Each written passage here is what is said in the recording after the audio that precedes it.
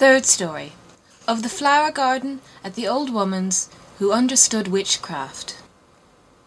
But what became of little Gerda when Kay did not return home? Where could he be? Nobody knew. Nobody could give any intelligence. All the boys knew was that they had seen him tie his sled to another large and splendid one, which drove down the street and out of the town. Nobody knew where he was. Many sad tears were shed, and little Gerda wept long and bitterly.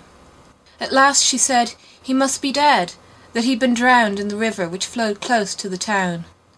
Oh, those were very long and dismal winter evenings. At last the spring came, with its warm sunshine. "Kay is dead and gone," said little Gerda. "That I don't believe," said the sunshine. "Kay is dead and gone," she said to the swallows. "That I don't believe," they said, and at last little Gerda did not think so any longer.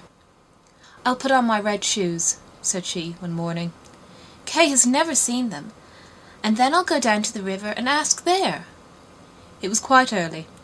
She kissed her old grandmother, who was still asleep, put on her red shoes, and went alone to the river.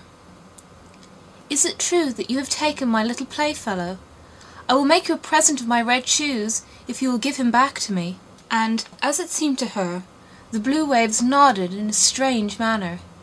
Then she took off her red shoes, the most precious thing she possessed, and threw them into the river. But they fell close to the bank, and the little waves bore them immediately to land. It was as if the stream would not take what was dearest to her, for in reality it had not got little Kay. But Gerda thought that she must not have thrown the shoes out far enough, so she clambered into a boat which lay among the rushes, went to the farthest end, and threw out the shoes. But the boat was not fastened, and the motion which she had occasioned made it drift from the shore. She observed this and hastened to get back, but before she could do so, the boat was more than a yard from the land, and was gliding quickly onward. Little Gerda was very frightened, and began to cry, but no one heard her except the sparrows, and they could not carry her to land, but they flew along the bank, and sang as if to comfort her. "Here we are! Here we are!" The boat drifted with the stream. Little Gerda sat quite still without shoes, for they were swimming behind the boat, but she could not reach them, because the boat went much faster than they did.